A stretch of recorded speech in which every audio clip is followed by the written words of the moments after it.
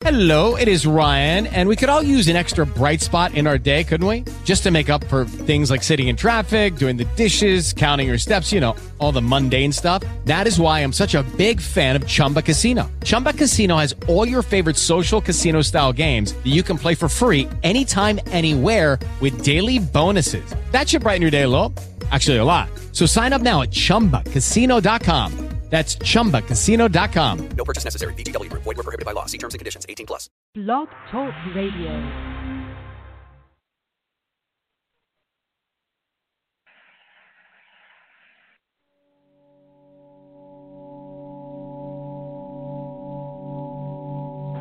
Cover up.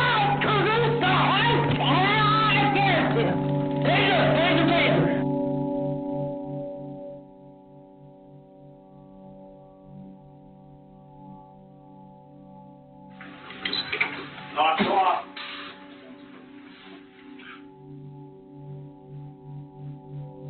Frame again.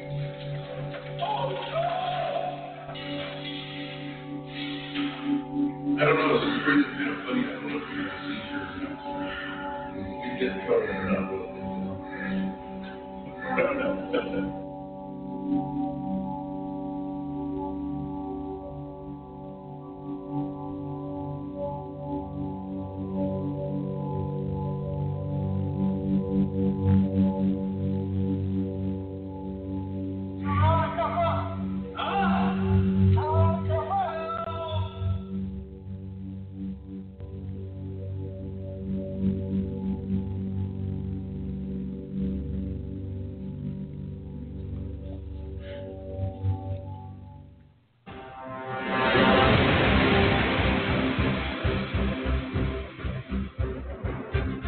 Ladies and gentlemen of America, this is AJC Radio, where we bring the message of justice all around the world. Tonight we continue Voices from Behind the Wall, the mentally ill, those who are struggling with mental ill challenges, and the complexity of that situation.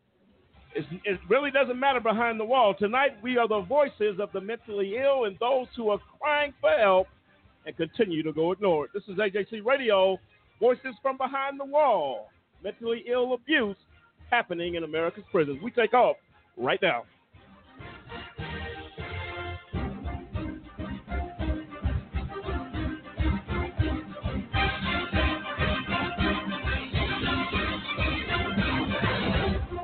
And there you have it. I'm Lamont Banks along with Lisa Stewart, Cliff Stewart, Dennis Merritt, William Williams, and Samson Riddle joining us tonight along with the AJC Radio team as we continue to discuss the horrific, really, stories and realities that are happening in America's prisons and jails across this nation. And we're going to get into that discussion tonight. Why are mentally ill people being taken to America's county jails, to prisons, all across this country, which is not a place of treatment, but you'll hear tonight that the largest mental institution housing mentally ill patients in this nation right now are county jails and America's prisons. They have become asylums, and I'll tell you what, folks, it's something that has to be discussed. It is abuse at its highest level. To those who cannot possibly be culpable in committing acts of crimes and really not even knowing what is going on, and we've locked them away and thrown away the key. Something has to be done. And not only have we done that, we have abused them during their time of incarceration. Feel free, folks, to dial into this show at 646-200-0628, 646-200-0628. And, Samson, I'll start with you. This is a big, big deal. We're going to be joined a little bit later in the show with Heather Chapman. Her son, incarcerated, mentally ill. She will tell the stories, some of the horrific things her son has gone through. We're going to be joined with George Mattencrot, who joined us last week. This is something that's very passionate to him. Give me your thoughts as we get ready to go down this road. Well, I mean, we've seen some in our past shows where people have been diagnosed with schizophrenia, bipolar, and I mean, it's sad that the mentally ill and disturbed are put through these horrendous situations where they have no idea what is going on. They're not aware of their surroundings. They're not aware of who's doing what. All they know is they're being abused. They're being mistreated. They're being treated worse than animals. And, I mean, where is the justice system in all of this? Because, I mean, I know just from, like, a brief Google, you know, that there's a statute out there that says you have to be fit in order to stand trial. So, I mean, what are these judges, what are these people doing, locking people away that clearly need professional help? They don't need to be behind the closed walls. They don't need to be given a number, put in an orange jumpsuit or anything else like that. They need a doctor, a licensed practitioner looking after their mental well-being. And the fact that they're not getting it, it's an absolute travesty. And really, they've shifted responsibility to the county jail. People with no training of how to interact. If something happens with a mentally ill patient, an inmate in their custody, they take it as a threat. They take it as however they take it, not being trained of how to see the symptoms, that something is going on here. Let's get him some help. Let's get a psychologist, whoever can deal with his mental issues. They are putting these people, you're going to hear tonight, in solitary confinement. You have folks who are not even struggling with these issues who feel like they're losing their minds in solitary confinement. They begin to try to figure out, how can I take my life? These are people with no mental issues. And what happens when you're dealing with these type of issues, and then you, on top of that, you lock them in the hole? How?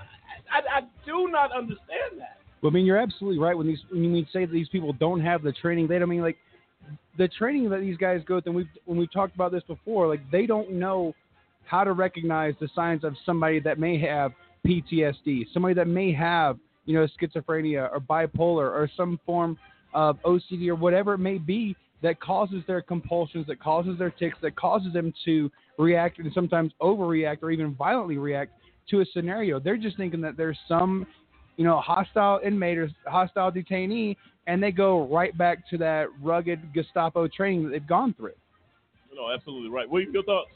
You know, we have heard this theme over and over again, and the bottom line is these places are just built to house bodies. They're not there for rehabilitation. They're not there to address any of the true cares and concerns of these people.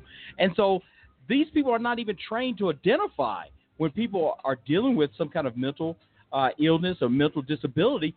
They don't have the care, the compassion. They don't want to do this. They want to be cruel, and they want to treat these people in the most cruel and inhumane way as possible. So they are in a position where they find victims and they prey on them. They're not going to care about those that are dealing with mental disabilities, and they're not. And it's terrible. We've heard cases of it. The one case I'm thinking about is Darren Rainey. I'm thinking about, I believe he dealt with bipolar disorder. I think, if I remember correctly, no one is going to care about this man. They don't care about the humanity. So they're not going to be sympathetic when somebody is going through, an issue or experiencing a level of difficulty. It's just sad to hear. And that's what our prison system has really resulted to. Dennis, your thoughts?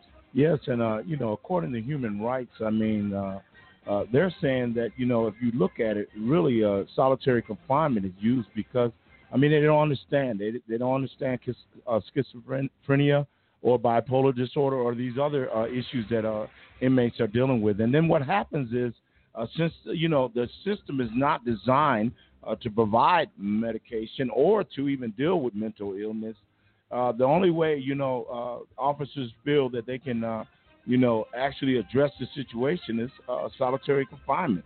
And again, using violence against these people because, first of all, they don't understand that they have a sickness or there is an illness. So it's sad, that I think the biggest thing that we got to educate our officers, in the prison system. And then not only that, we always talk about compassion. If you don't have compassion and if there is not something in place that, where you're going to pay, you're going to pay for treating people wrong or doing the wrong thing, whatever your actions, there are consequences. And until then, they're going to continue to treat mentally ill in the wrong fashion, first of all, because they don't know how to deal with it in the first place. We're going to probably get some statistics tonight from our research team. in regards to the number of mentally ill patients that have actually taken their life as a result of this. And you know what? In cases where you have mentally ill inmates, many of these inmates as patients have to be watched continually around the clock because of what they're dealing with in their own mind. And that's where solitary confinement comes in. But here's the problem. In solitary confinement, they're left alone, not being observed, because you have regular people in solitary confinement. We saw a couple weeks ago where the guy has blood in the toilet. Wow. And they walked by and did nothing. So you can't put a person in a hole and say we'll be observing it. No, you're going to leave them there to die. That's the trend of that what we see. Cliff, your thoughts? Yeah, I mean the bottom line is these people should not be in a regular incarceration facility. A person with a mental inhibition or issue does not belong in jail. They belong in a institute that is set aside for them, where they have medical attention. They can have not only medication available, but somebody that somebody there that looks after them to see that, okay, if you're supposed to be taking this medication for whatever issue you have, whether it's bipolar or schizophrenia or whatever, somebody needs to be watching them to make sure that they're taking their medication so that they can be in a stable state of mind. In solitary confinement, there's nobody there coming in saying, here's your medication for this particular time of day, and making sure that you take it. So they just spiral down further and further into into a psychotic break.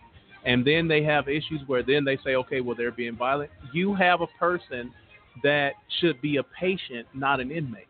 And that's what's going on in America's prisons today, and that is what has to be changed. And I know we had spoken to one of the guests before that, a lot of times the funding for the mental institutions has been taken away, and it all boils down to and goes back to the prison complex for basically making money. It's not about helping people to become better citizens. It's about filling a bed so that these prisons can be paid, especially at the state level, so they can be paid by the state, and at the federal level so they can continue to get funding from the taxpayers. And Lisa, as a mother, we're going to hear from Heather Chapman here shortly. I cannot even begin to imagine the heart of a mother struggling with the fact that your son is in here, and you feel the bad part about incarceration for the family and the loved ones that are there is the feeling of helplessness, because there's nothing you can do when your son is locked up behind the wall. And as a mother, give me your thoughts of when you hear about something like this. As a mother, just someone who's in prison, let alone struggling with the issues that you as a mother have seen, and knowing what it takes to take care of your son. How difficult must that be, Lisa? Well, honestly, Lamont, I think it's just it's a matter of just plain humanity. I mean, mother or no mother, they're treating these inmates like they're animals. They're treating them like they're less than human. They're not taking care of them the way they should be taking care of them. They're locking them up when they should be being in a hospital being treated. Everything is just twisted with the way that they're handling things with these people. You say as a mother, any mother's going to be concerned about her child when you know that there's things they need that they're not going to get. You know they're not going to take care of them. You know they don't care. They're not trying to ensure that they have the medication they need. They're not trying to make sure that they have all the caring things that they need. They don't care. But even outside of that, if you call yourself a human being, there should be some sense of guilt that these people are being treated like they're less than human. I don't care what a man's done, whatever issues he's had, whether it's because he's got mental issues or because he's just messed up and doing things wrong. These people are still human, and they're not being treated like they're human. No, absolutely right. And it's the humanity that is missing in this whole equation. And it's something that has to be looked at. But not only looked at, action needs to be taken. I don't know how many stories since we've started Voices from Behind the Wall that have been so heart-wrenching that bring you to a point of tears. You cannot believe that this is going on. Mr. Rainey in Florida had some mental issues there. You cooked this man in a shower. And today I had the opportunity to look at some of the pictures, Cliff, that we had. I have never seen something so horrific in my life. And the skin off of this man's back. And you have guards standing outside of a shower laughing as this man is cooked to death, screaming for his life. And if you saw the pictures and the eyes, man, the fear in that man's eyes when they pulled and showed I've never seen anything so horrific in my life. The fear, whatever he dealt with, whatever he saw in that moment, is captured in those eyes when he died. It is a tragedy. We will continue to be a voice for these people. This is beyond words to me. That we sit back and how do guards, not one guard, be charged with a crime when you see this man's body, when you see this man's horror? How does no one be held accountable or responsible for these actions? We will be the voice until there is no voice left for those behind the wall. This is AJC Radio coming back. Abuse of the mentally ill, dying, death, horror behind America's jails and prisons. We'll be right back. This is AJC Radio. For a kid whose mom or dad is in prison, life is tough. Now add a wrongful conviction to that. Life just got a little bit tougher. Trying to explain to friends why mom or dad is not at the school play or at the ball game is something that no kid should ever be faced with. Especially if mom or dad is innocent.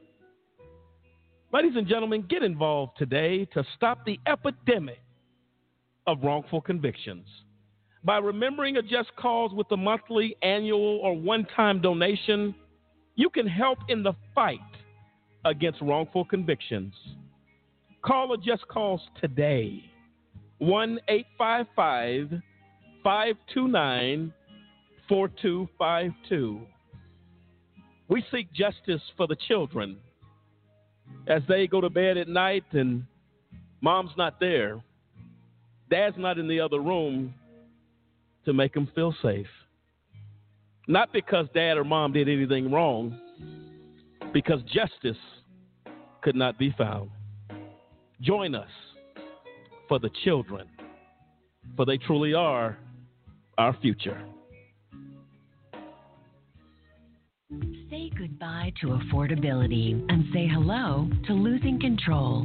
Discover Price Gougasol, the latest outrageously expensive drug from Big Pharma. It's impossible to afford and reverses the ability to pay other bills.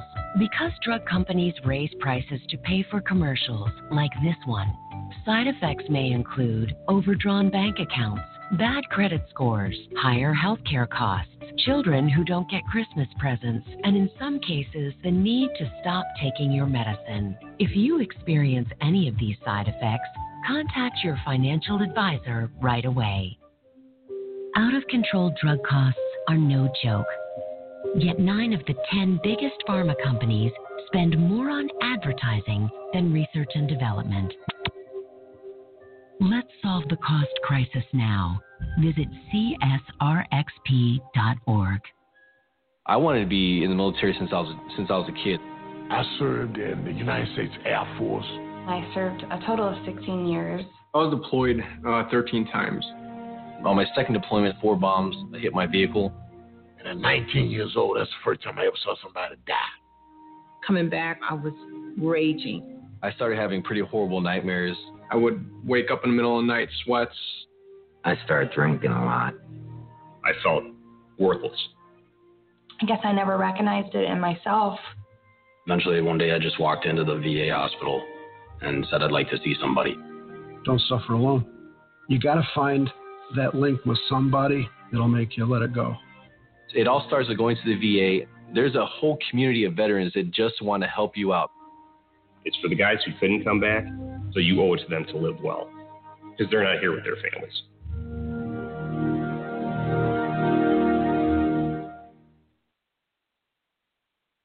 I can solve difficult problems for a Fortune 500 company. I can run a successful business. I can manage your home improvements. I can publicize your message. I can motivate your audience. I can put my military experience to work for your company. I can teach your children.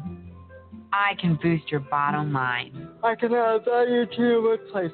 I could be a loyal and productive employee. But I can't put my skills to work for your organization if I'm not given the opportunity. If you don't recognize my talents and ability. If you don't hire me. If you don't have an open mind and a workplace that's open to everyone. If you don't realize that America works best when everybody works. What can you do? What can you do? What can you do?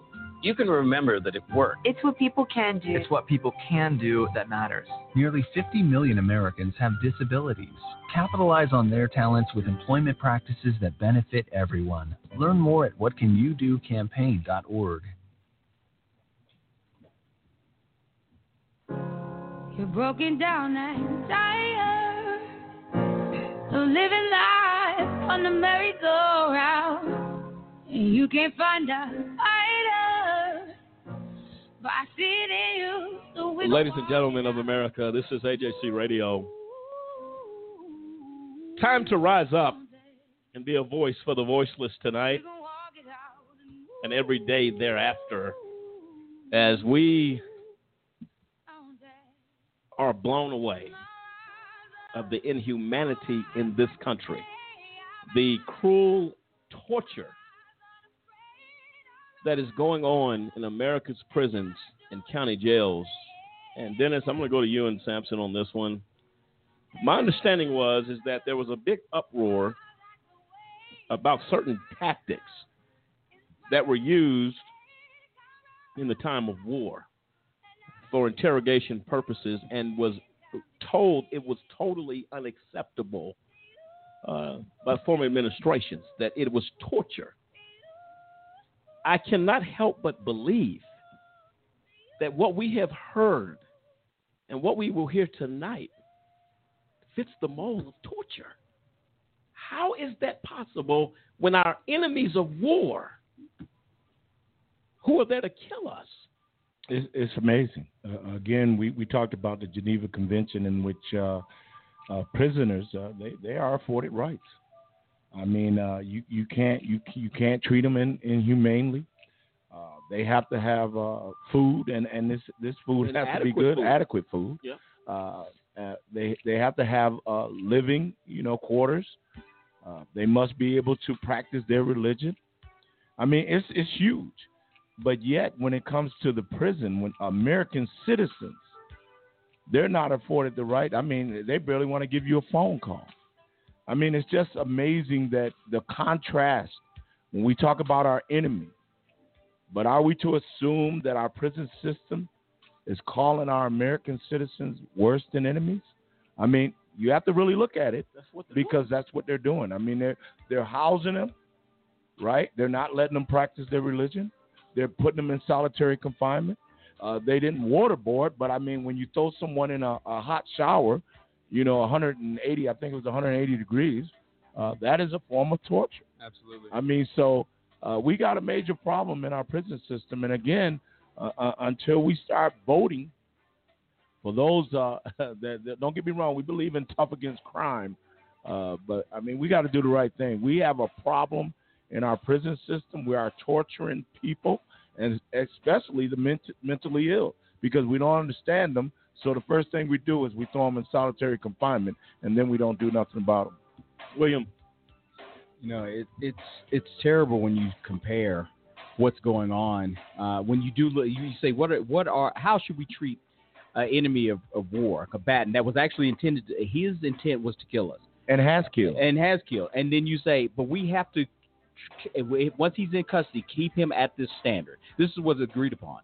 But like Dennis said, our own citizens, those that are here that have they may have been in a bad place at wrong place, wrong time. They may have been wrongfully convicted, or they may actually have done something. But regardless, they have been treated worse than we've seen prisoners of war. We've seen animals. They have been treated. I don't even think there is a standard.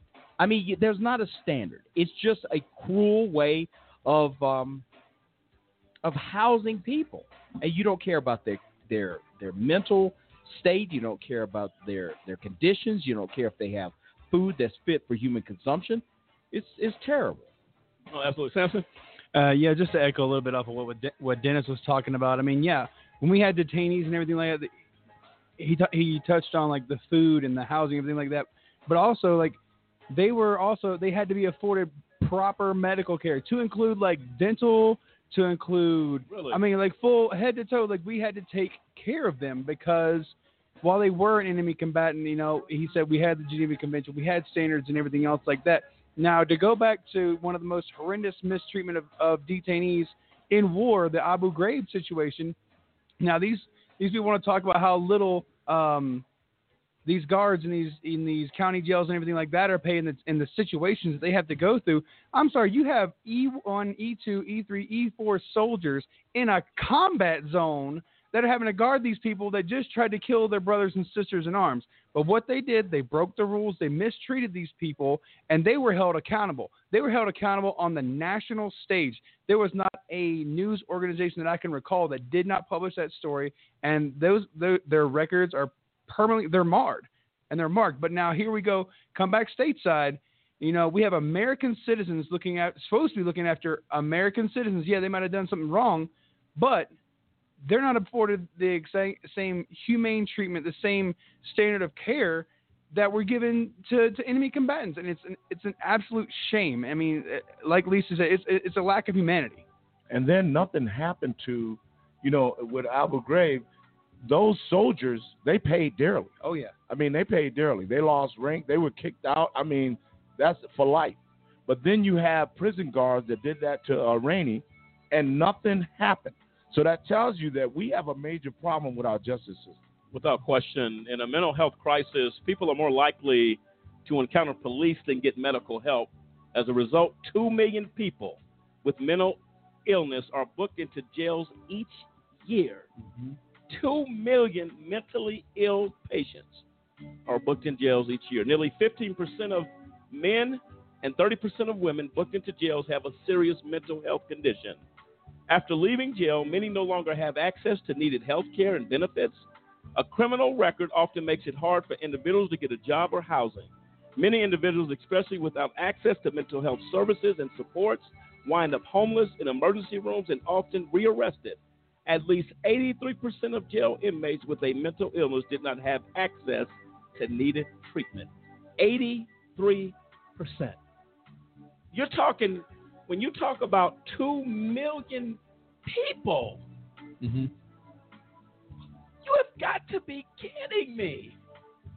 And every one of them, one thing about mental illness, you cannot withhold care. You cannot withhold medical and counseling and these things that keeps these folks in a position, and they have to be totally confused in custody. And they're more likely, as what I just read to you, to commit suicide, to attempt suicide. They have no way out, and you've locked them in a room and left them to die. And you wonder why I am outraged every time somebody opens their mouth and tell me that we have the best system in the world. Do your homework. Do your investigations. Do your research. This is horrible. And the more you, Samson and Dennis and William, to your point, when you talk about, we go to great lengths as a world to protect enemies of war. And when you say dental care, mm-hmm. I'm going to tell you what the dental care in the prisons, they rinse your teeth off with water and send you back to your cell. With a water pick, basically you got a water pick that rinsing your teeth. That's it. And you may be bleeding a little bit. There's no mint or anything to help that case, that's the dental care you get in the prison system in this country. There is no dental care. And you're telling me that according to Geneva Conventions, these are steps and things that are in writing. You must apply these things. Is that correct? Absolutely. We're required to,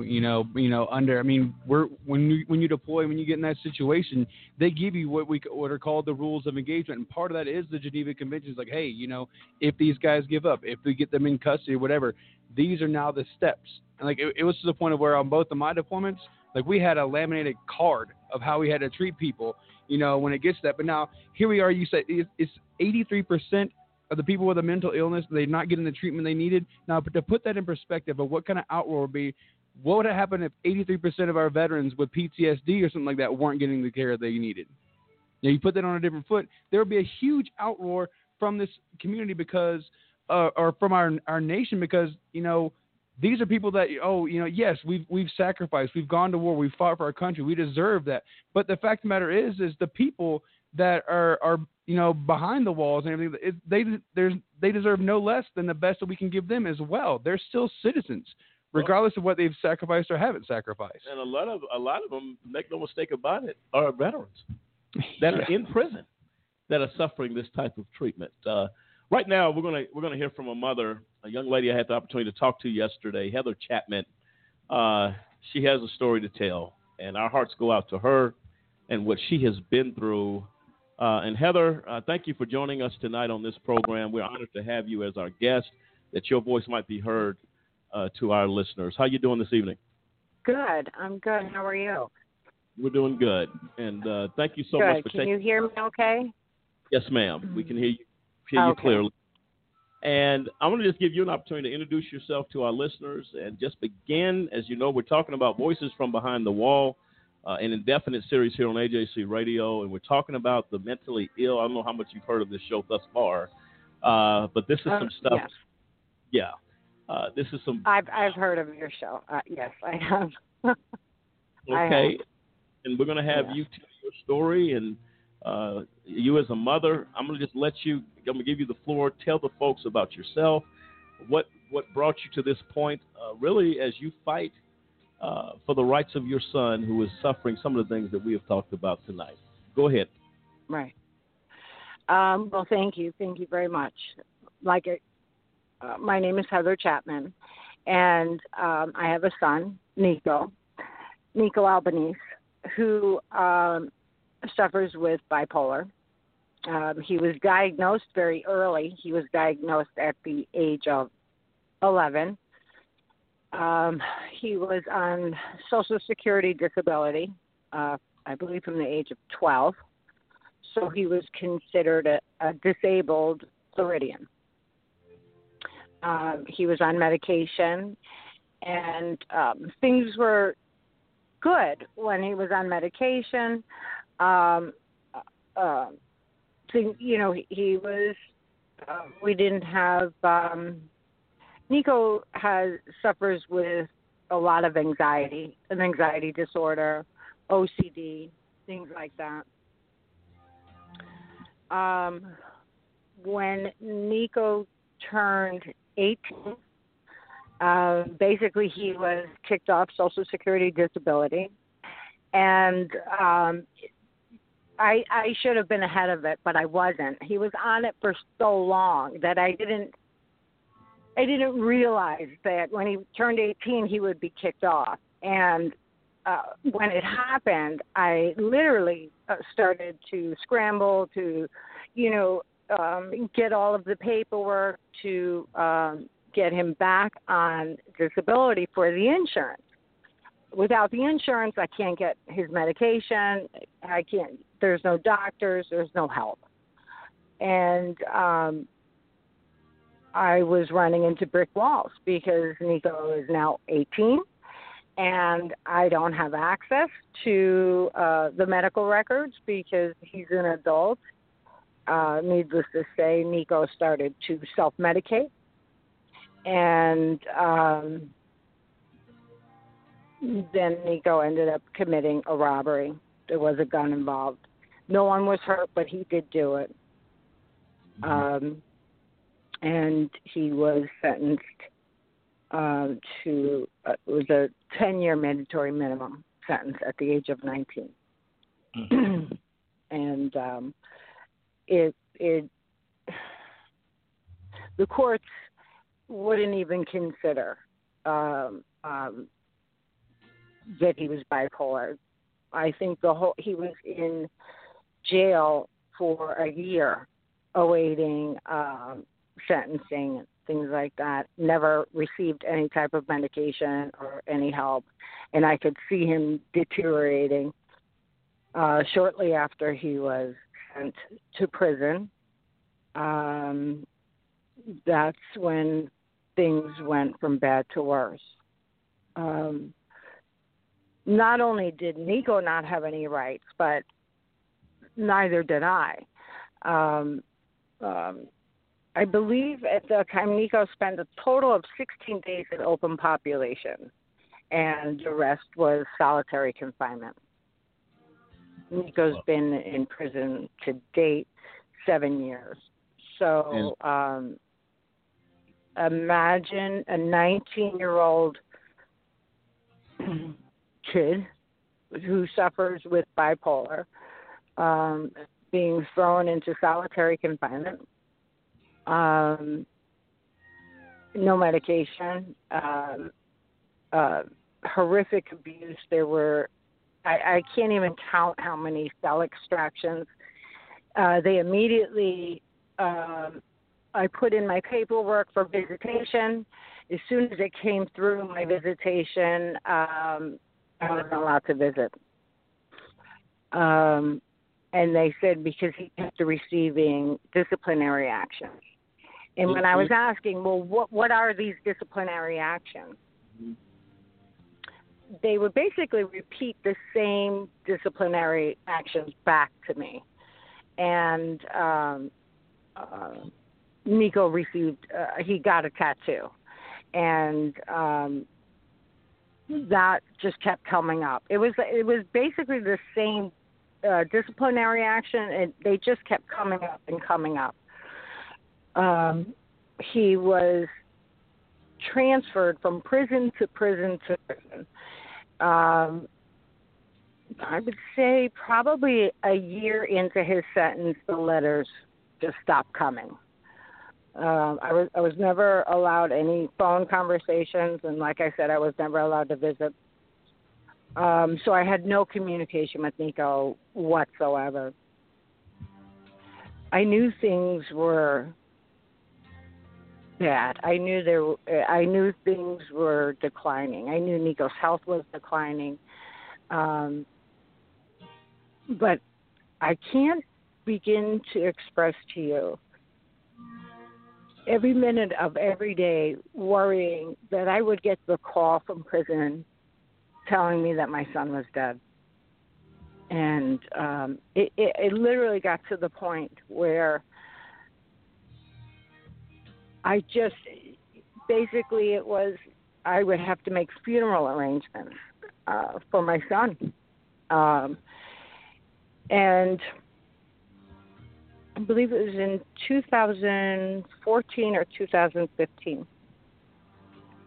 I had gotten in touch with Ron Hornberg from NAMI National. And he ended up calling the Florida prison system. He spoke to a man named Dr. Dean Offerheide, who is in charge of mental health in all of the Florida prisons. And out of respect for Ron Hornberg, he located my son. Apparently, my son at that point was in a crisis unit. And he was, from what I was told, he was completely unresponsive. He had stopped eating. He stopped talking, and he was being fed through a tube and being administered medicines, pretty serious medicines, to bring him out of this. After that, he was moved to Union Correctional. And he was put on a mental health unit. It's called Transitional Care, TCU unit. Now, I don't know. At this time, I'm still learning about the prison system and how things work. So you would think a mental health unit, well, oh, thank goodness he's getting help and there's medical staff there, but that's not how a prison system is set up. It's set up where if people behind bars are on a mental health unit or in a mental unit, the only people they deal with are the prison staff, the prison guards. So basically the prison guards decide who gets to go see the doctor or see the nurse. At this point, my son was deteriorating again. His brain and body had shut down. And no other inmate knew who my son was, because by the time he was transferred there, he didn't speak. All they knew him as the white boy. And there was one particular man, I'm going to say his name because it's just his nickname. His nickname was Ozo.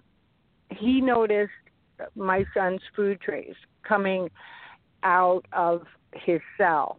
They're in a solid door cell with a very thin, long window, and then there's a slot for the food to come in and out of. He would notice the food trays coming out untouched. And he alerted the other men in this cell block, who are also in solitary confinement, solid door cells, to keep an eye on him, to try to get him to respond, and which he wouldn't. And this went on for quite some time. Now, at this point, I still have no contact. I'm not allowed to visit, no phone calls, nothing. And I'm unaware of this situation. I found out this later. And this situation got so bad that Ozo was able to rally the men in the cell block and basically create a riot to get the guards to go in and drag my son out of that cell. And they were chanting and banging on the doors and screaming. And it worked. It worked, and it saved my son's life. The guards went in and basically pulled his lifeless body out and brought him back to the crisis unit and hooked him up.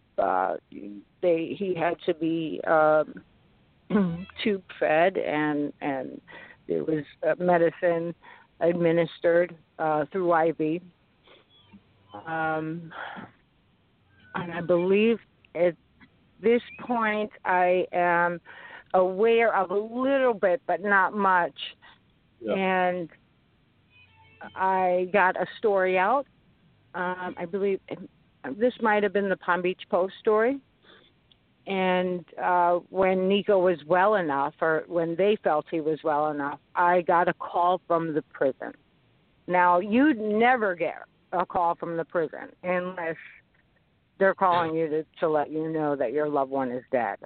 So when I got that call, my heart dropped. And the first thing I said is, my son dead. And his classification officer was like, no, I'm calling to see if you want to visit.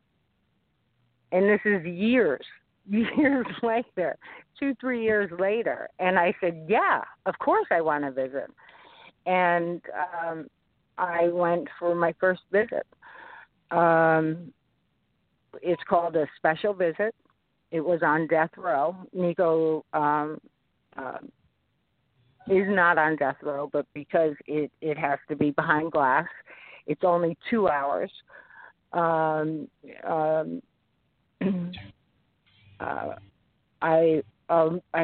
never forget that visit as long as I live. The prison is about 6 hours one way. So I drove to the prison, and I get there, and I check in, and you get brisked and the whole nine. And then I think you do the death walk. You know, you do the same death walk that so many, and I'm sure many innocent men have done, down to death row. And they kind of lock you in this room, and you wait.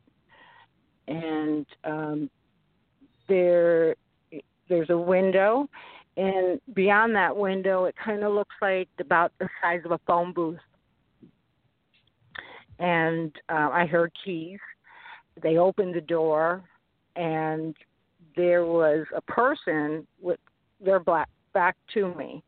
And the guard was taking off, he was shackled. He was just taking off the top part of the shackle. His ankles were still shackled. As this man turned around slowly, I wasn't sure if it was Nico or not. It didn't look like him. His bones were protruding. He didn't recognize me. He just looked at the floor. He could barely stand up. The guards actually had to help him into the little seat that was there. And they locked the door behind him. I remember, I don't know if it was 20 minutes or 40 minutes, but I did everything humanly possible to get Nico to make eye contact with me. I felt that if I could make Nico look at me in my eyes, that I would be able to get him to recognize who I was. So I just, with everything I had, I, kept saying his name and kept telling him to look at me, and I would speak about things that happened when he was a little boy, and I would speak about his sisters, and I would speak about his family, and I would, I would call him by his name that a little nickname that I had for him, and I kept telling him to look at me. Mom's here. I'm here, Nico. I'm here. Look at me. And I, like I said, I don't know if it was 20 minutes or 40 minutes, but Nico just kept his eyes on the floor, and it was very slowly. He moved his eyes from the floor very slowly up to my eyes, and when he actually made eye contact with me, his entire face, you could see the color come back. You could see his face soften, and it was almost disbelief. He wasn't sure if I was really there. And he said, "Mom, you're here." And I kind of sighed, and I said, "Yes, Nico, I'm here." And from years and years of being so isolated, his short-term memory, his vocabulary, he lost it. He couldn't remember very simple words. It was very difficult for him to communicate. But I wouldn't let him take his eyes off me. If he moved his eyes for a minute, I would say, "Nico, look at me." I made him focus on me. Absolutely. And I kept talking to him and talking to him and talking to him. And now it's only a 2-hour visit, and I can't touch him, but I need to do everything in my power to bring Nico back Were you allowed to hug him? No, was not allowed to hug him. I was not allowed to hug him. And I'm going to be honest with you, for any mother to see their son 40, 60 pounds underweight and near death,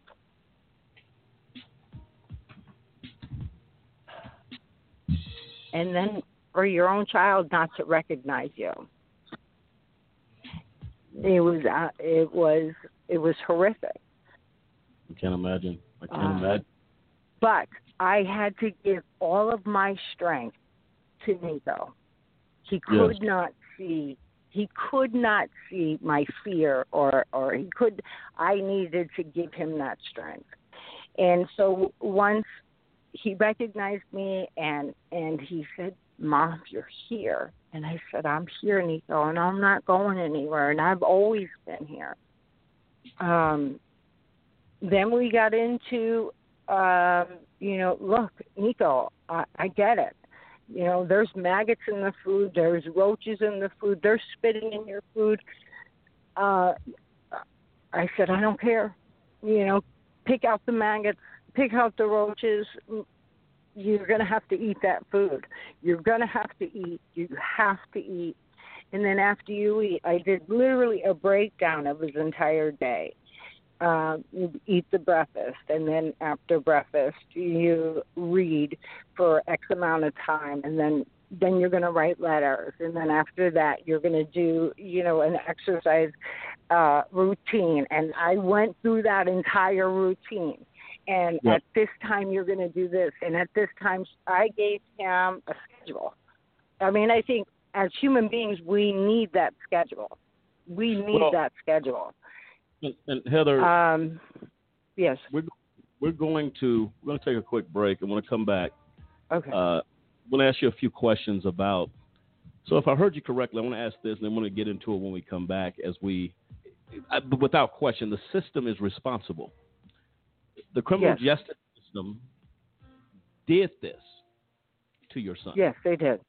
Yes, they did. To hold people accountable. We're going to deal with that on the other side of this break. We want to definitely hear more from you. Your story is heart-wrenching because I'll tell you what, I'm standing in that room with you as you're talking to Nico, and in his mind, he appeared to look hopeless, that I'm just stuck here. Oh, he wasn't there. He was beyond hopeless. And, I mean, yes, he was near death. Absolutely. We're going to deal with that on the other side of the break, also about the food, all that stuff. Ladies and gentlemen, you've been listening to Heather Chapman, the mother of Nico, her son. What a tragic story.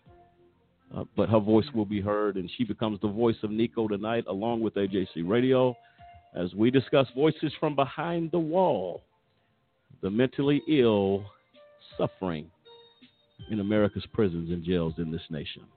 This is AJC Radio. We'll be right back.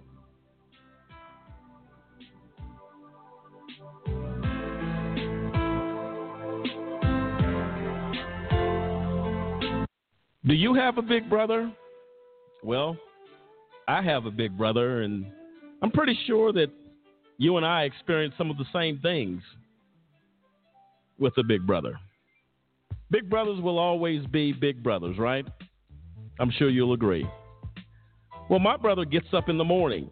He takes a shower, heads to work, and at some point during the day, he's going to exercise and get that workout, as we all do. And, of course, depending on what's going on, he's going to sit down for 2 or 3 meals during the course of his day. And also, depending on what else is going on, he'll probably get caught up on current events and maybe take a few moments to turn a page in a book. How about your big brother? Some of the same stuff, right? Oh, did I mention that my big brother does all of that stuff, but he actually has to have permission a lot of times before he can do it? You see, my big brother was wrongfully convicted of a crime that he did not commit. That's right. That may sound shocking, huh? He's in prison. Wrongful convictions impacts families in ways you cannot begin to imagine. But I've decided that I'm going to do something about it. And I extend an invitation to you to come on board and join me in this fight. You see, I'm helping to be a voice for my big brother and others who have been wrongfully convicted. We'd like you to take a few moments today and call a Just Cause, where we fight for justice. You can call us toll free at 1-855-529-4252. That's 1-855-529-4252. Join with us as we fight for justice and for all big brothers across the land. You can tell a lot about someone by what they spend their money on, their priorities, their concerns, and their motives. Big Pharma says their top priority is research and development. They say that prescription drug costs are so high because they spend so much on research. But the simple truth is 9 out of the 10 biggest pharma companies spend 50% more on advertising than they do on research and development. It's true.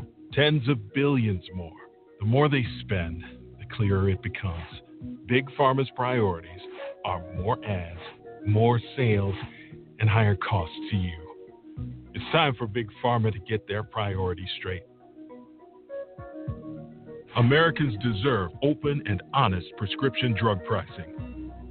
Let's solve the cost crisis now. Visit csrxp.org.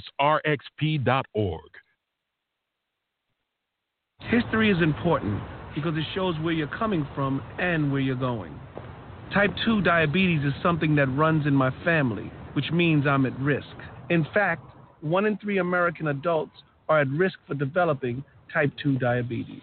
And knowing this, if I do nothing, that family history becomes my family's future. And my family is too important to me for that. Take the risk factor assessment today at AskScreenKnow.com. I wanted to be in the military since I was a kid. I served in the United States Air Force. I served a total of 16 years. I was deployed 13 times.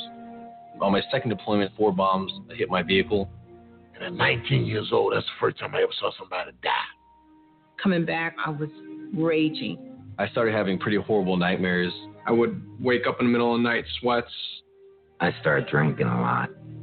I felt worthless. I guess I never recognized it in myself. Eventually, one day I just walked into the VA hospital and said I'd like to see somebody. Don't suffer alone. You got to find that link with somebody that'll make you let it go. It all starts with going to the VA. There's a whole community of veterans that just want to help you out.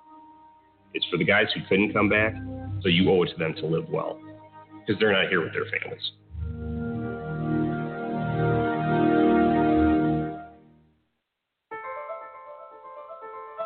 There's a lot of mud when it rains here, and it makes it really hard to find food. There are car bombs every day. My mom worries about me when I go out. Every time I hear the alarm bell go off in school, I think it's an air raid. Sometimes I have nightmares about it. A lot of houses in our neighborhood have been destroyed. I like to close my ears and sing songs whenever the bombs come close. My dad says we have to leave, which makes me scared. I'm worried our new neighbors won't like us. What if they don't understand our religion? Because we don't speak the language, it might be hard for me to make friends. But I know it's all going to be okay. It's all going to be worth it. I just want my family to be safe. But these are not my words. These are not my words. These are not my words.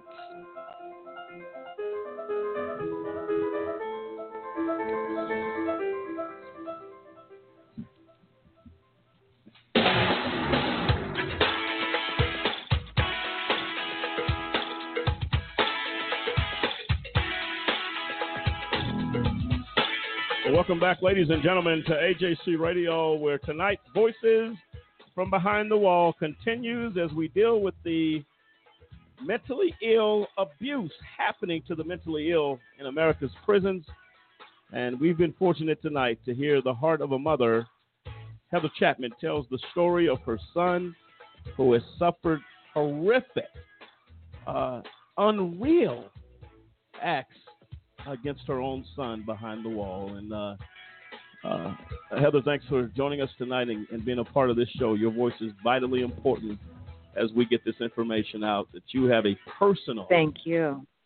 Connection to this type of horror. I'm sorry for that.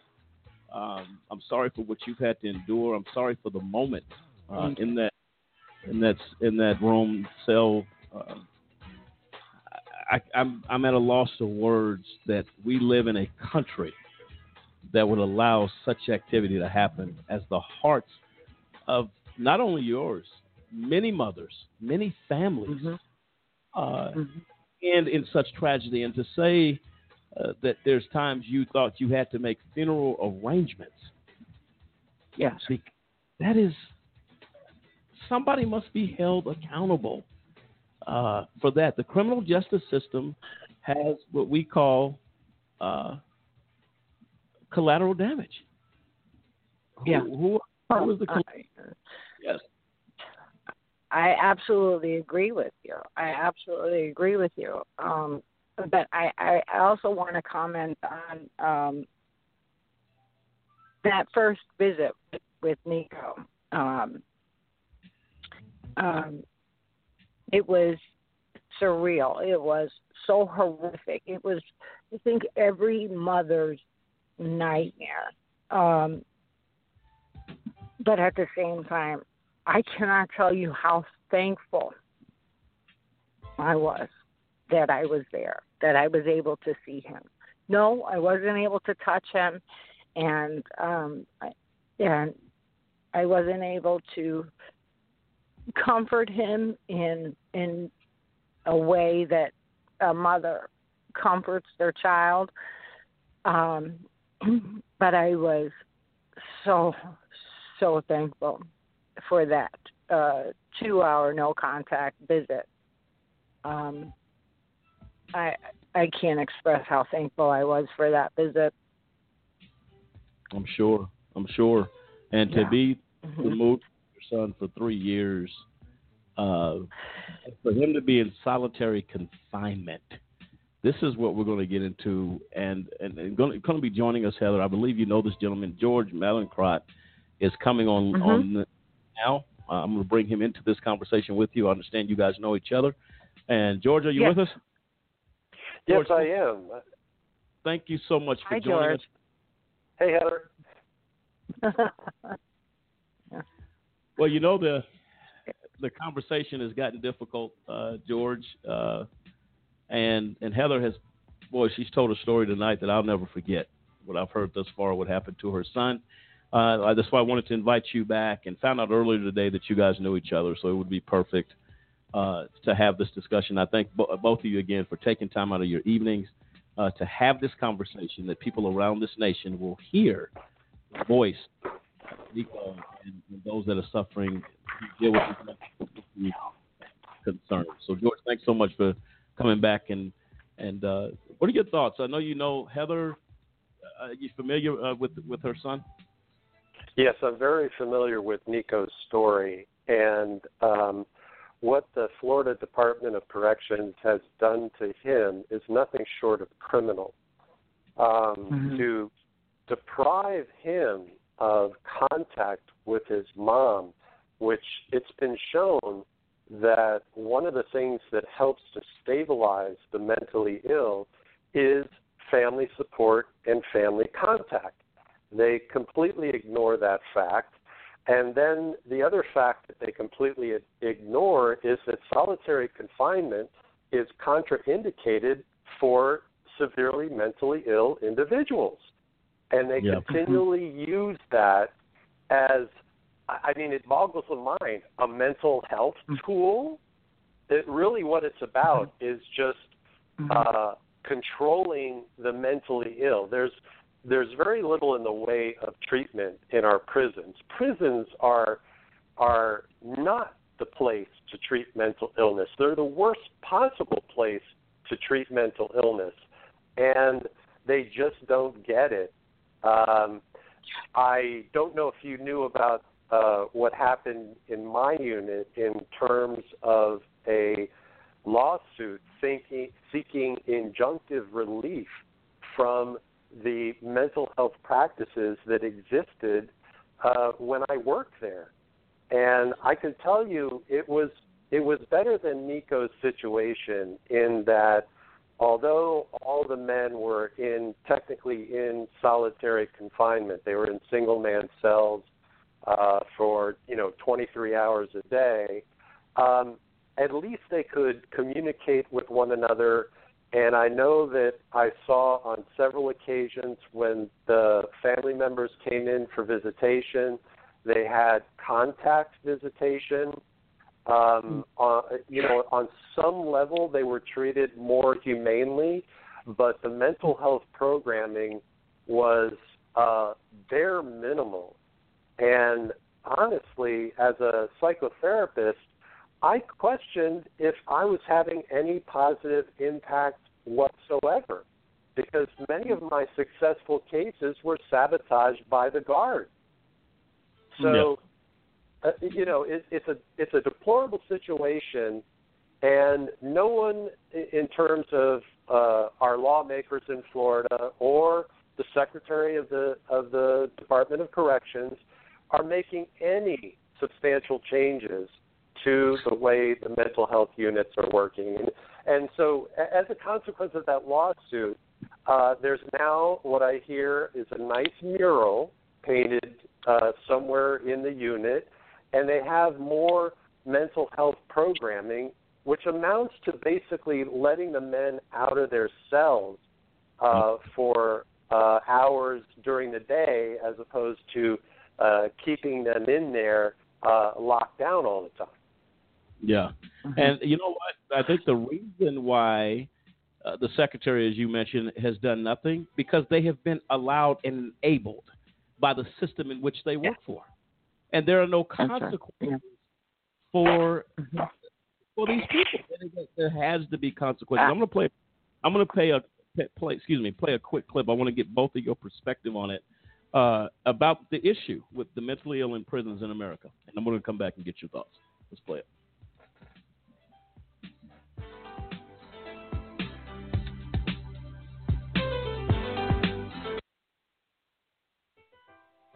Nearly 5 decades ago, America began implementing a policy of closing state mental institutions, otherwise known as deinstitutionalization.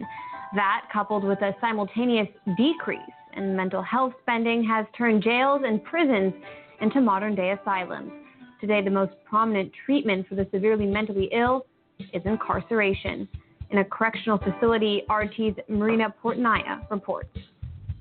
That's Christopher right there. Hema Penna rides an emotional roller coaster every time she talks about her youngest son.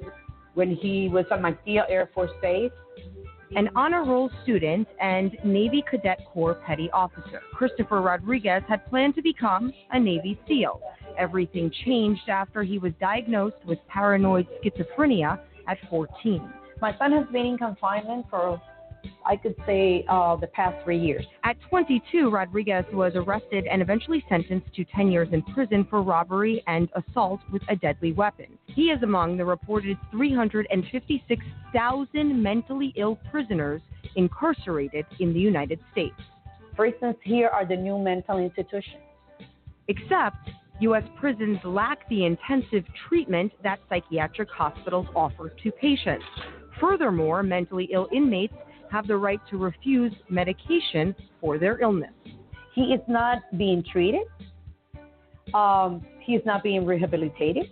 Over the past 7.5 years, Penna says her son has been shuffled between 4 Florida prisons, including Dade Correctional Institution, where mentally ill inmates have allegedly been tortured or driven to suicide. He was smelling really bad, and he said, "Chris, you haven't taken a shower." He said, "What, you're going to tell me about a hot shower too?"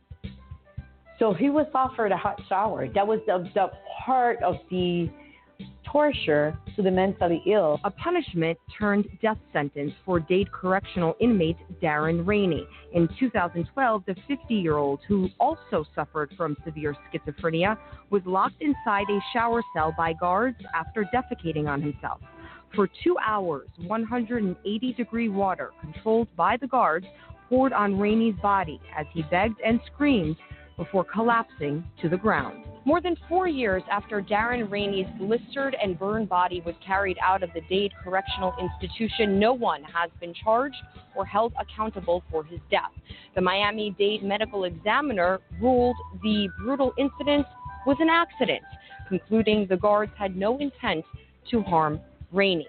His autopsy has not been made public, but in the years following Rainey's death, there have been several reports of other mentally ill prisoners being subjected to scalding showers and other forms of punishment. His death caused an investigation wherein in 4 prisons in Florida, they fired 32 correctional officers. So that was a start, but have they trained, retrained, educated these guards to look at mentally ill as well as regular prisoners as human beings? George Malincrot made the same argument while working as a psychotherapist at Dade Correctional's Transitional Care Unit. These guards tend to pick out the most severely mentally ill and also the weakest. You don't see these guards trying to attack a 6'4", 250-pound guy. Malincrot says he was fired after filing several reports against the prison guards. Prisons now are warehousing the mentally ill because there's nowhere else for them to go. There are just not enough treatment facilities, residential facilities in our communities. As of 2012, the number of mentally ill inmates in U.S. prisons or jails remains 10 times higher than the number of people in state psychiatric hospitals. By criminalizing the mentally ill, critics say the system isn't treating the problem, just making it worse. He has 2.5 more years to go. What is going to happen to my son when he comes out? Marina Portnaya, RT, Miami.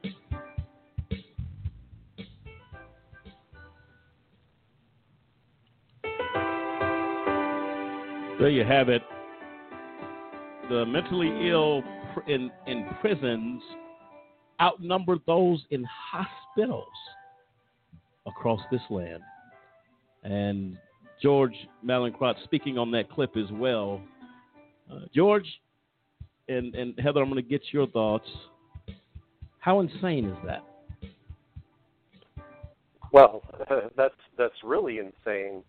And the number that Marina quoted there, the 359,000, that represents the severely mentally ill.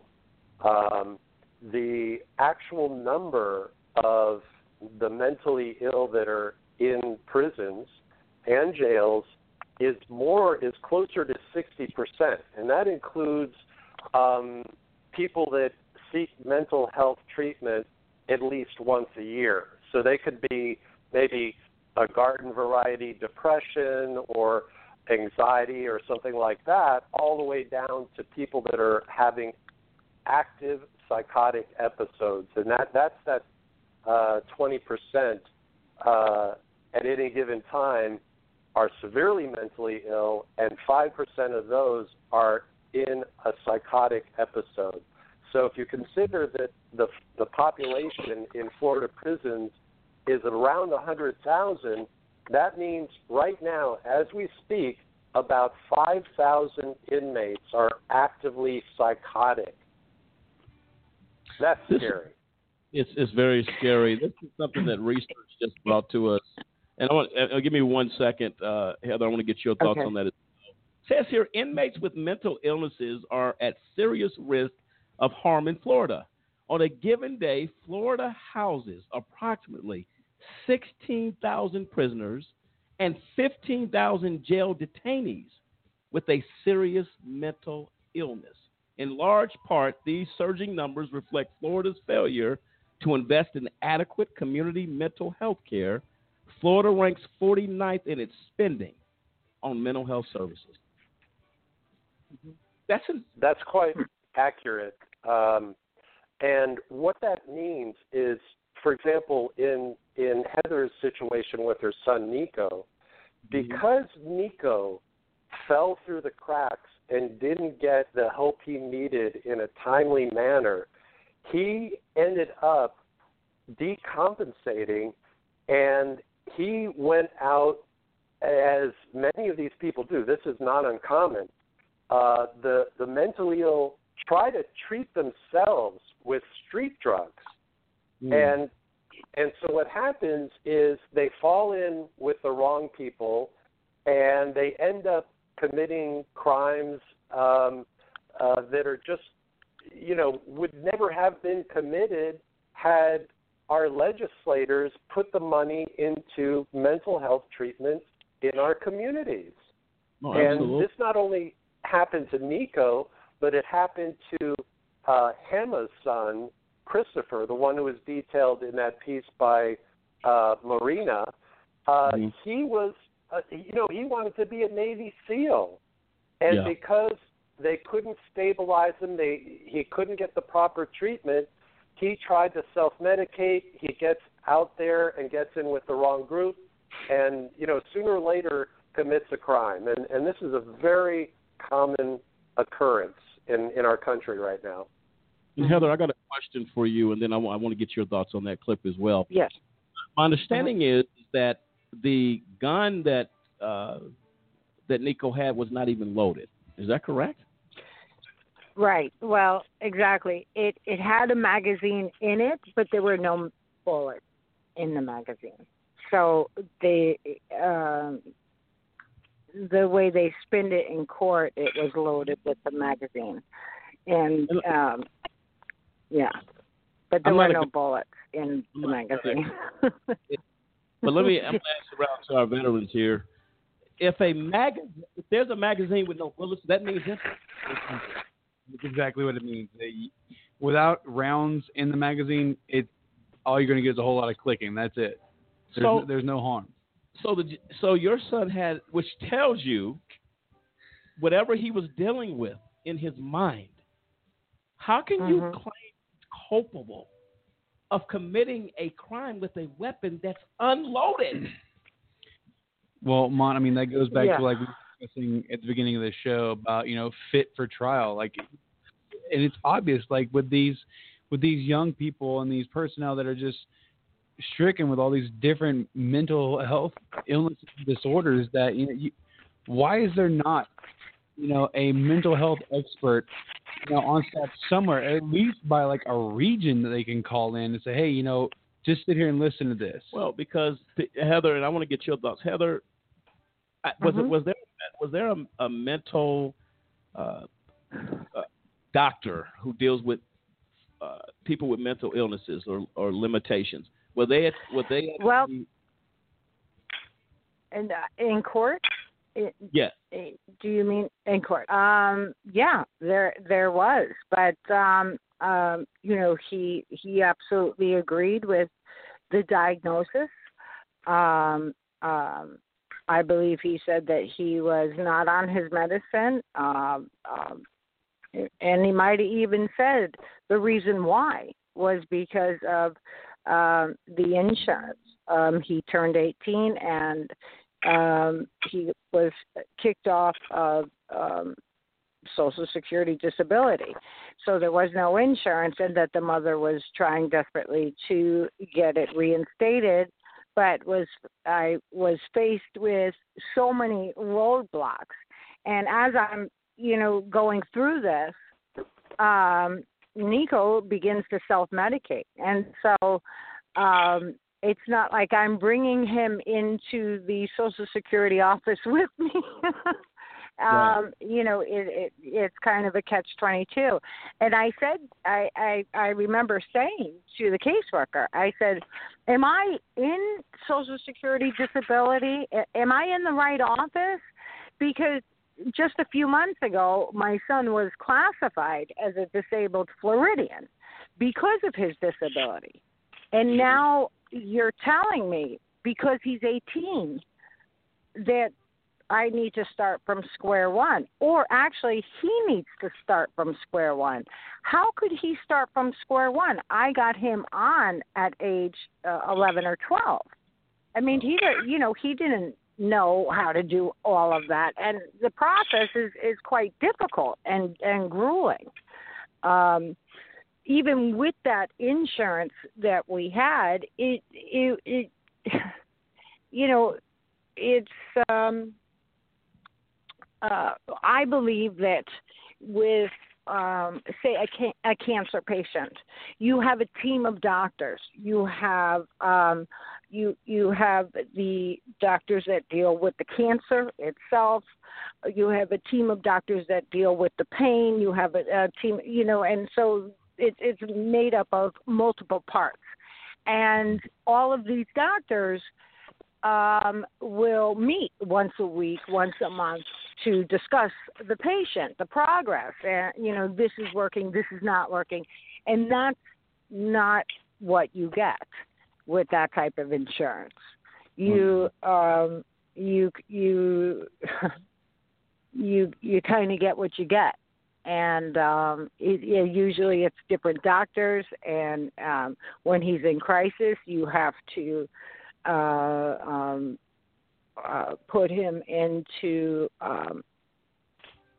you know, a hospital that will usually only keep him for 48 hours to stabilize them. And, you know, these type of medications, you need to do blood work and things like that to see, especially in adolescence when the brain is constantly changing and you know, the levels are changing. It's very difficult. It's very, very difficult. So, but I would like to kind of go back and talk about solitary confinement. They take people who suffer with mental illness, and they call it segregation. So just so you know, the prison system, they have probably 100 different names for solitary confinement. It's a solid door cell, and there's medical staff is not in the same cell block. It may be right in front of that cell block, but they're not walking around checking the patients, things like that. It's up to the guards. If you could take a healthy brain, someone who has never experienced any type of mental illness, and you lock them in a 6x9 cell with no contact at all with family. The only contact they have are with these prison guards that the guards believe that it's a choice. Mental illness is a choice. And they're there for an easy ride. And I promise you that there is not one person in prison today that would want to be on one of these mental health units, because it's not an easy ride. You could take a healthy brain and stick it into solitary confinement. It will not come. It would end up being a very, very sick brain. And yes, they do have episodes of psychosis, and they hear voices.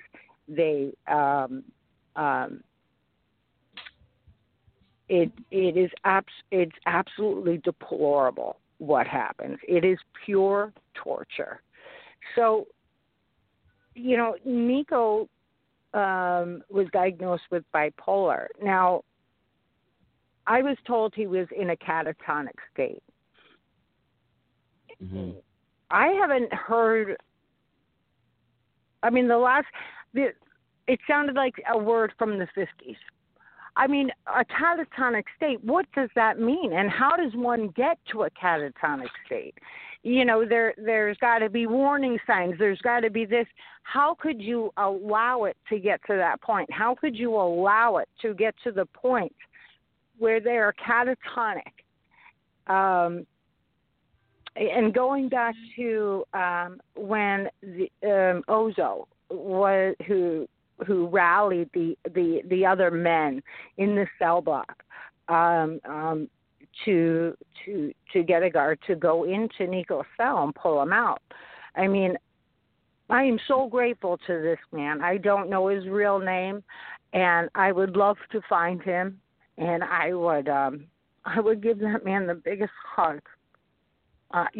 He saved my son's life.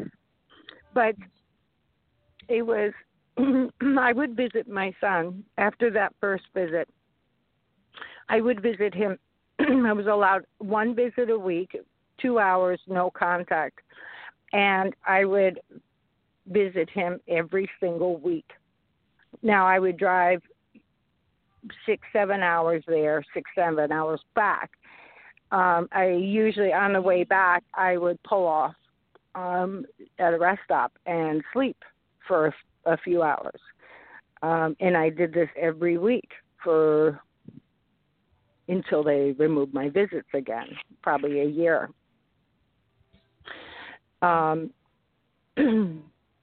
But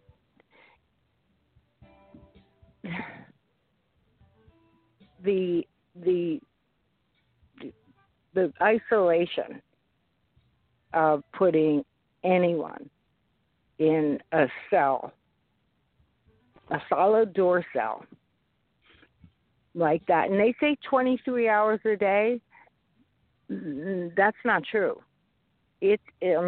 Men and women can go years without seeing the light of day, without having the sun hit them on their face, without anything. And if they do go out, it's in Nico's situation at this particular prison, it was twice a week, and you had to sign up for it a few days earlier.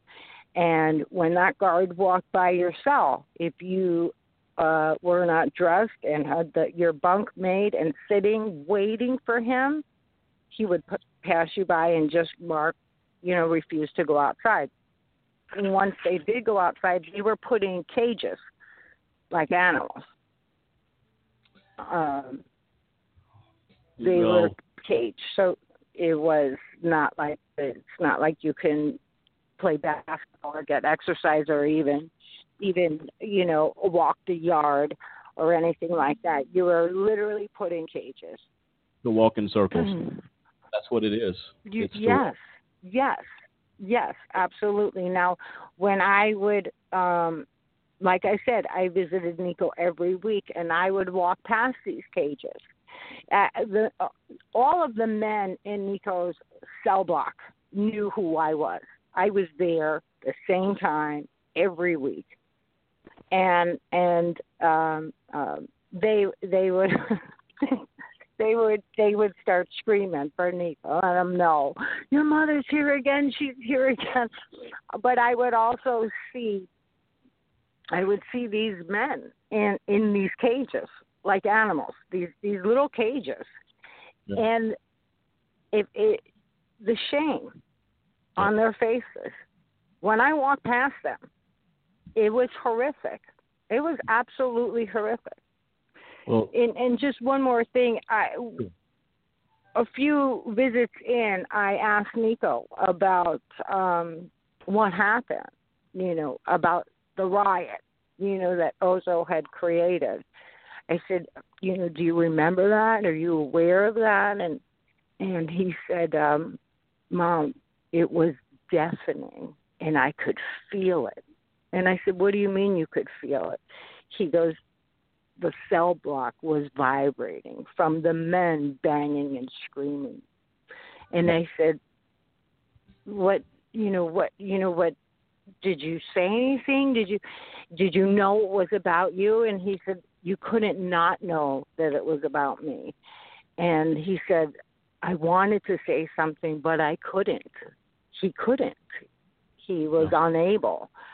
And I said, well, what were you feeling? And he said, fear. Fear that the guards were going to come in and do another cell extraction and gas him and beat him, and he didn't know if he would make it through. Well, that's the horror of solitary confinement. Not only do you have the noise of, in his case, of doing something for him, but then you have the sound of solitary confinement, that is the most horrific sound you will ever hear of torture. Mental illness, people who are not knowing how to cope. Absolutely. You take a healthy brain and you put a healthy brain in that environment, and it will react the same way. We're human beings. We're all wired the same way. Right. So if we're social creatures, we need it, like water and air and food. We need that type of socialization. You got to have it. And when you have to have it to survive. And the brain is an amazing muscle. Listen. Yeah. No. Yes, listen. I agree 100% with you. But people need to know about it. That's why the voice of George. Absolutely. What AJC, what we're trying to do is say, look, America, we used to say the term, wake up and, smell the coffee. This is a whole lot more. Of course, wake up. These are tragedies happening in our country on a consistent basis. What we're going to do, we're going to take a quick break. George and Heather, I want to come back and get your closing thoughts as to how do we fight this. I know, George, you work tirelessly, and Heather, you've become an advocate as a result of what you've seen your son go through. Let's talk when we come back on this break. How do we get out of this mess? First of all, the steps that we've taken is an important one, and we're going to deal with that. But going to break, I'm going to let you hear something called The Sounds of Solitary Confinement. We're going to come back and discuss it. And this is the noise that people are hearing down the halls in prisons. We'll be right back after the break. Listen to this.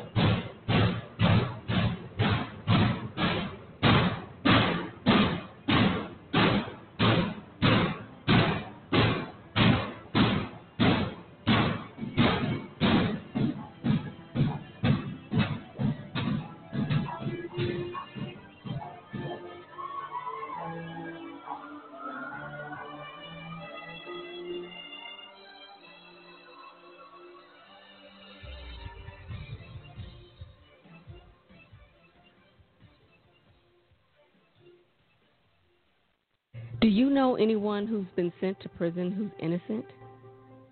The United States is experiencing record numbers of exonerations in cases where people were wrongfully convicted of crimes they did not commit.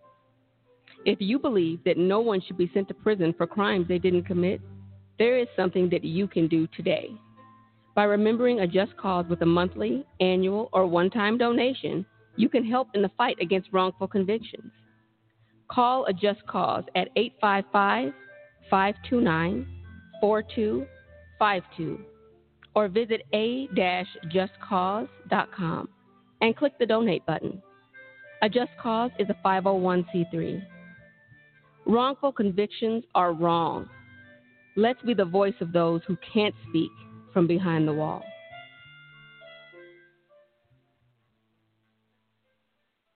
Over 1 million people are sitting in the prisons of America for nonviolent offenses.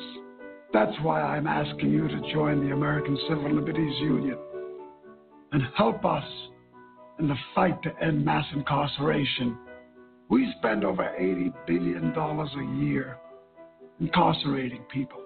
Alternatives to prison, like community service, drug treatment, and rehabilitation, costs less and can turn lives around. It's time for fair justice. It's time for smart justice. And we need your help.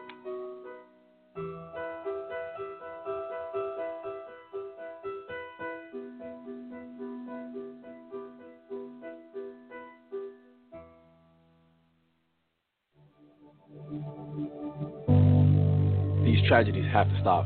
There must be accountability. Black, white, brown. We are one. We are one. One. We will not stick to sports. We will not shut up and dribble. This is bigger than basketball. Change can be uncomfortable. Change is necessary. We need to talk. We need to act. We matter. We must unite. Say his name. Stephon Clark. Stephon Clark. We must unite.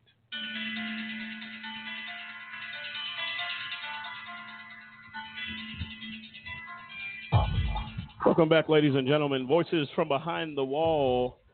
The mentally ill abuse behind the walls of America's prisons is outrageous. It is sick. It is demented.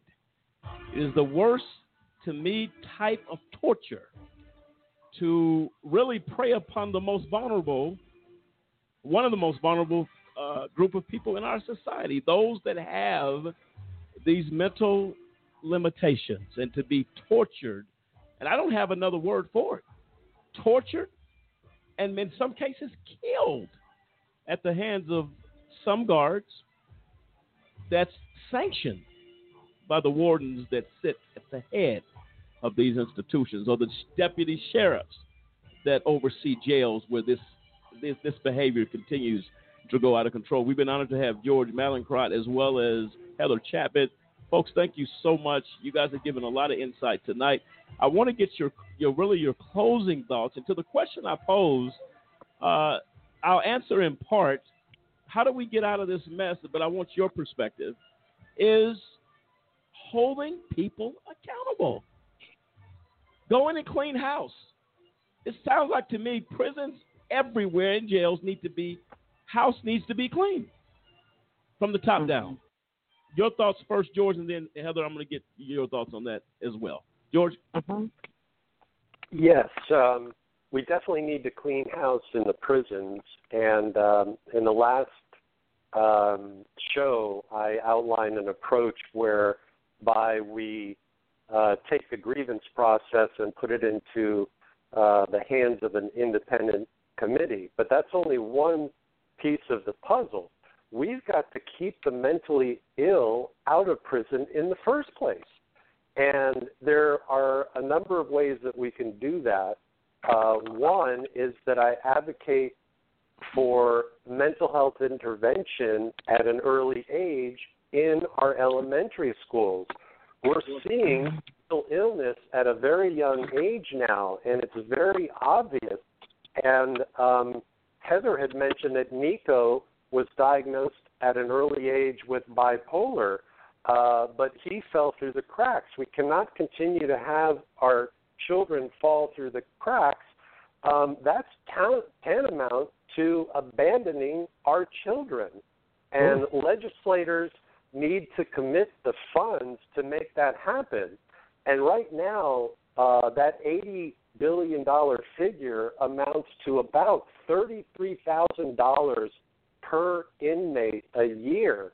And I can tell you that I can treat 100 children for that.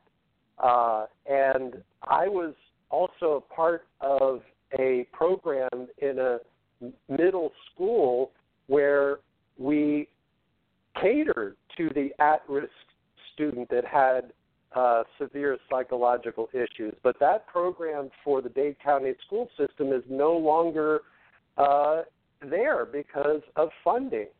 So that's one area. A second area are the mental health courts and the jail diversion programs like the one we have in Miami and also San Antonio, where mentally ill, potentially, people that would be thrown in jail after they committed a nonviolent crime, are taken, instead of prison, they're taken to a processing center where they are pointed to mental health treatment. They put them in mental health treatment programs, and once they're stabilized, they look at trying to get them jobs. That's the San Antonio model. So there are good models out there. We need to scale it up to cover the entire United States. And so this is the third thing that addressed your question. Given the fact that our largest mental health providers are now our jails and prisons, they need to get up to speed on this issue because they are lagging dramatically behind in terms of treatment protocols and effective means to stabilize the mentally ill and then help them to transition back to our communities, because 85% of all incarcerated individuals will be back in our communities. And we need to return people like Nico or Christopher back to our communities in good condition, not severely damaged as it appears that these individuals will be when they come back to our communities. Because unless they have adequate treatment, their chances of reoffending are much greater than somebody else who comes out from prison into the community who's fairly well adjusted. So, I mean, there's a lot to do, but it's going to cost some money. And right now, all of our mental health efforts at the state and national level are severely underfunded. In fact, a lot of times they'll enact a bill and they'll say, well, as long as it doesn't cost anything, we're all for it. But you know what? You have to spend money here, and if you spend it smartly, you're going to save big bucks down the road. Every dollar we spend on a child is $20, $30, $40 down the road we don't have to spend for incarcerating the mentally ill. That's right. Good point, George. Thank you so much for that. Heather, your closing. Yes. Heather, your closing thoughts on this. Right. Well, my closing thoughts are I think actually the issue is even larger than we realize because of the private prison system. The prison itself may not be private, but you have the health care, the commissary, the phone system, all of that is private. And it's they make so much money off of it, and so many people benefit from that. Yeah. That I think that's really our serious issue. But it's we need better health care, follow-up care here on the outside. And like George had mentioned, the diversion program by Judge Stephen Leifman in Miami is a great start. It's an amazing start. it diverts them from going to prison. But, kind of backing up, I think, before they even get to that point, they should have adequate care. I cannot tell you how many times I researched adequate care, follow-up care. The same doctors kind of, caring for Nico, kind of communicating and that kind of thing. There's absolutely a need for that in this country, and why we don't have it, I feel it really does boil down to money, stigma, and things like that, and it's horrible. Also, like George mentioned, listen, these people, when they're coming out of prison, their mental health issues are so exasperated by their experience, right, that we need follow-up care. Absolutely. There has to be programs put into place. You cannot stick someone into solitary confinement for years at a time and then release them out onto the street and expect all is well. Well, you're right. And if I could just make a comment about what we heard, the noises in solitary confinement, along with me getting the once-a-week visit with Nico, I was allowed to get phone calls every night. And because Nico was in solitary, basically Nico would bring me into his cell every night. And I would hear those noises, and I would hear them so clearly that I got to know all of the men on the cell block. And I can hear certain men when they were beginning to go into psychosis from the severe isolation. And, just a few weeks earlier, they were fine. And now they're in psychosis. And the way that it's dealt with is cell extractions, being gassed, beaten, and so on. So, they're punished for the symptoms that they have. We have a lot of work to do. We have absolutely a lot of work to do, but I think the first step is talking about it, not being ashamed of it, and getting it out there to mainstream America. No, absolutely right. Absolutely. Can I make a quick follow-up point? Yes, George, go ahead. Heather mentioned money, and she couldn't be more accurate. Every single body that is in prison represents dollars to private prison corporations, whether they supply the food, the phone calls, the mental health, or the medical services, or private prison industry themselves, like Geo Group and Core Civic. And these concerns, they know that if we had adequate mental health treatment in our communities, it would decrease the prison population substantially. They're not all about getting any kind of funding for those. And what they do in addition to that is through their lobbyists in Washington and in state capitals, they have these legislators in their back pockets, so to speak, because they make substantial campaign contributions. So we're wondering why nothing is happening. Well, everybody is invested in keeping things just like they are, and they don't want to improve the circumstances for the mentally ill specifically for that reason. And that's just one segment of the prison population that they're not addressing. Of course, there are many others that would reduce prison populations. These companies, they realize that, and the next big market is immigration. They are salivating over immigration because that's their next profit source. It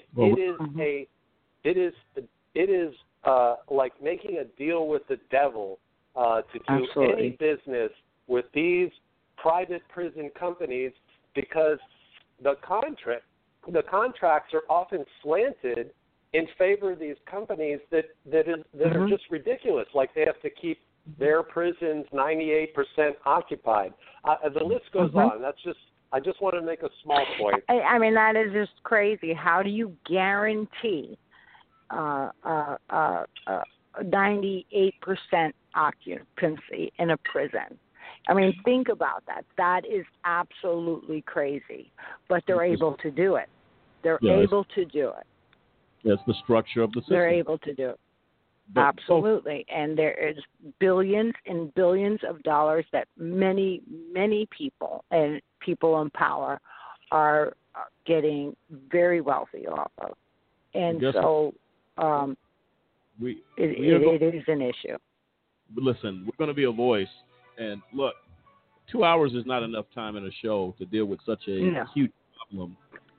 So listen, I want to definitely invite you guys to come back. We're going to be dealing Thursday with the Voices from Behind the Wall.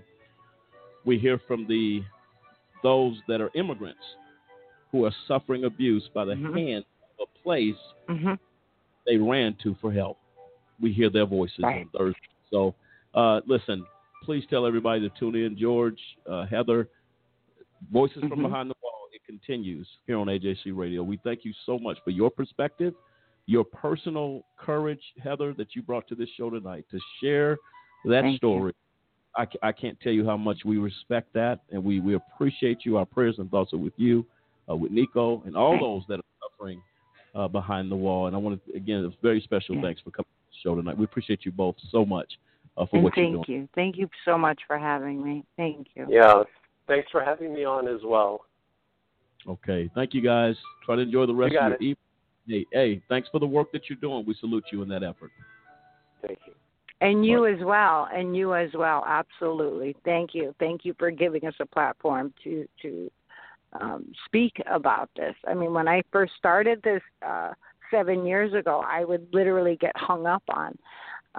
And so thank you. Thank you so much for all your hard work. Thank you. You're very, very welcome. You always have a platform here. George, Heather, take care. Have a good rest of the evening. Okay. Good night. Okay. Thank you. Bye-bye. Okay, take care. Okay, folks, a lot of information there, but heart-wrenching. Cliff, do we still have Heather? I'm sorry.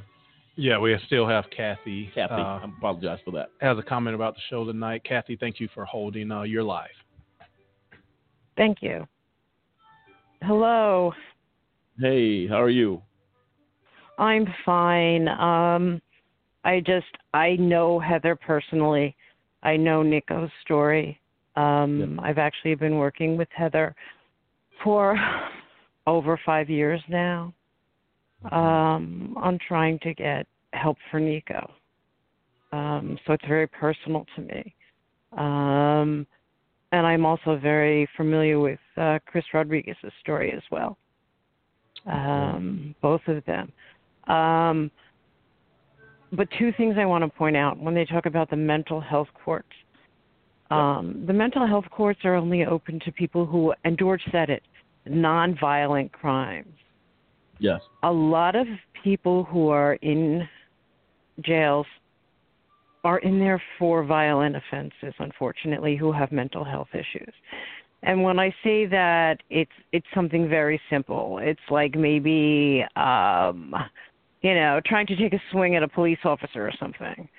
So they get them on assault when really there was no, contact whatsoever. But because it's considered a violent, that precludes them from participating in those mental health courts. Okay, yeah. Okay? Yes. So you've got that issue. And another thing was with the private prison industry. A lot of the private GEO and all that also provide post-release programming in a lot of states. They work with the parole departments, and a lot of people don't understand that. In fact, they run halfway, and in addition, they also run halfway houses as well. So a lot of, like in New Jersey, for instance, GEO runs the day reporting program. They run the anger management program. They do the annual risk assessments for parole. So these for-profit corporations are making money while people are incarcerated, but also then when they're out. Yeah, no, absolutely. Kathy, this is what I want you to do. We're at the back, really the back end of this show now. Yeah, I know we are. And I apologize that I didn't get to you sooner. Don't worry about it. Listen, feel free to call back. We're going to be dealing with ICE, the immigrants that are suffering abuse behind the wall. Okay, on Thursday. Yeah, I'll call in Thursday. Not a problem. You always got something good to say. We appreciate it so much. Yeah, because ICE is the GEO and, core, civic core. Okay. Well, listen. And it's the same stuff. I'm going to talk to you offline. I want to get your thoughts of what you can bring to that conversation on Thursday, okay? Absolutely. Thank you so much. Have a good evening, and we appreciate it. I just want to thank you for giving Heather a platform this evening. No, absolutely. She definitely deserves it. Okay. Thank you All so right. much. Have a good evening. Take care. Bye. Bye. Till next time, America, we're up against the clock. What a show. Heart-wrenching. Please don't miss Thursday. Tell everybody about it. Voices from behind the wall. The immigrants that have traveled here for freedom and for help suffer abuse behind the wall. We'll deal with that Thursday. Till next time, America, good night.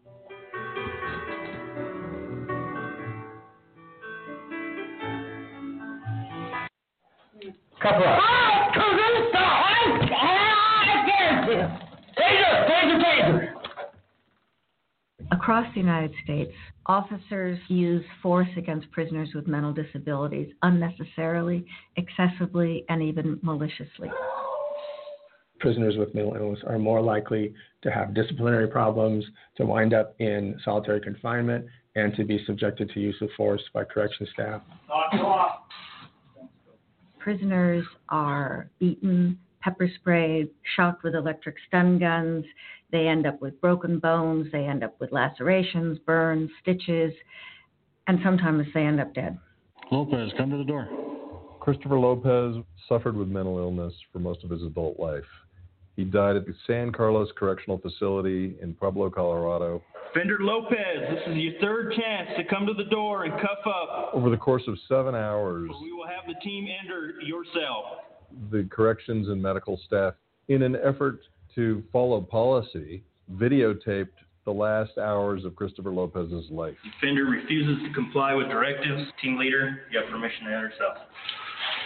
You can hear labored breathing by Lopez. He's now in the restraint chair. The restraint chair is like a wheelchair, except your hands are tied and you're shackled at the waist and your ankles are tied. He's got a spit hood over him to prevent him from spitting at any officers. Mr. Lopez had a grand mal seizure.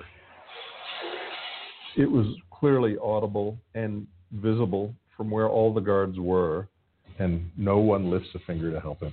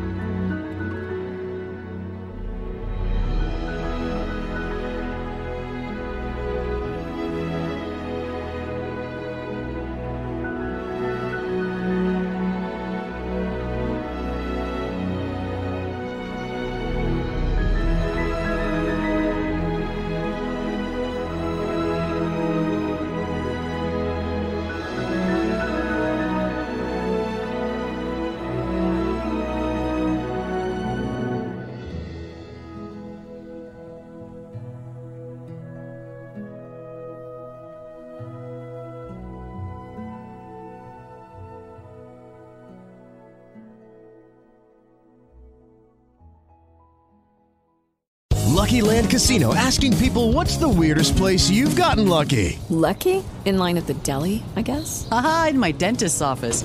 More than once, actually. Do I have to say? Yes, you do. In the car before my kids' PTA meeting. Really? Yes. Excuse me, what's the weirdest place you've gotten lucky? I never win and tell. Well, there you have it. You can get lucky anywhere, playing at LuckyLandSlots.com. Play for free right now. Are you feeling lucky? No purchase necessary. Void where prohibited by law. 18+. Terms and conditions apply. See website for details.